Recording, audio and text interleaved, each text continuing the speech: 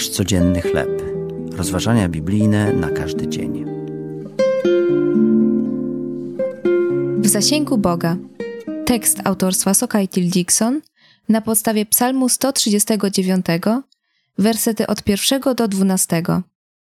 Po kontroli osobistej weszłam na teren zakładu karnego, złożyłam podpis w dzienniku odwiedzin i usiadłam w zatłoczonej poczekalni.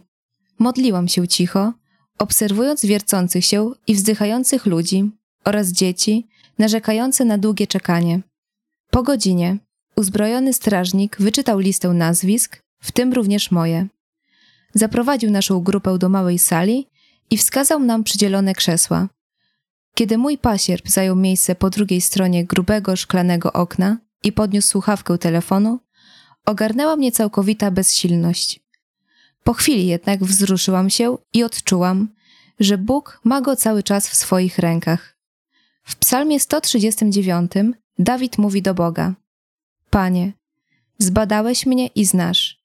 Wiesz dobrze o wszystkich ścieżkach moich.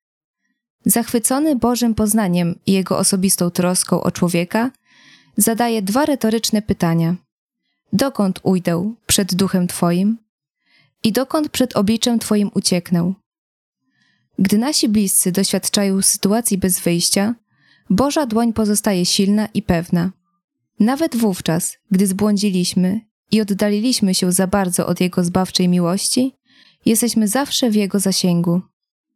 W jaki sposób świadomość Bożej wszechobecności wpłynęła na Twoją wiarę? Czy doznałeś Bożego pocieszenia w chwilach bezradności i beznadziei? Kochający Ojcze, pomóż mi pamiętać, że ja i moi bliscy jesteśmy zawsze w zasięgu Twojej ręki. To były rozważania biblijne na każdy dzień. Nasz codzienny chleb.